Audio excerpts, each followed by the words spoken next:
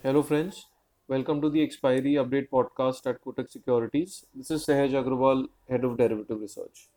Uh, let me share some views on the medium-term market before we enter into the expiry outlook. So since the end of November, Nifty witnessed elevated volatility with a lot of selling pressure seen across the board. Even the FI numbers overall were quite negative, and that put us into an uncertain environment, given on the technical charts, pushing the markets into an uncertain environment. Uh, just In the last one or two sessions, we've seen a change in trend, significant change in trend rather, and along with that, we've seen some breakout patterns also.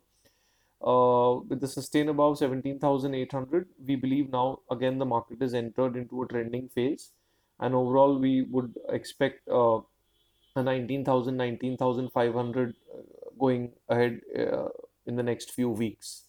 So that's the medium term outlook. Now coming back to the expiry, let's look at some option pointers. The maximum open interest build-up is seen at 17,700 put options and 18,000 call options for the weekly series. Similarly, for Bank Nifty, the maximum open interest build-up is seen at 37,000 put and 38,000 call options. The FI and the Pro segment both have witnessed positive bias action.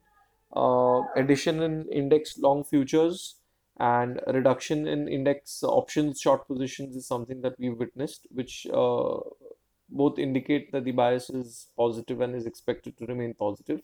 So for the expiry day, since we've already witnessed a significant move, the support remains a bit at the lower end, but we're seeing a very, very strong base at 17,750.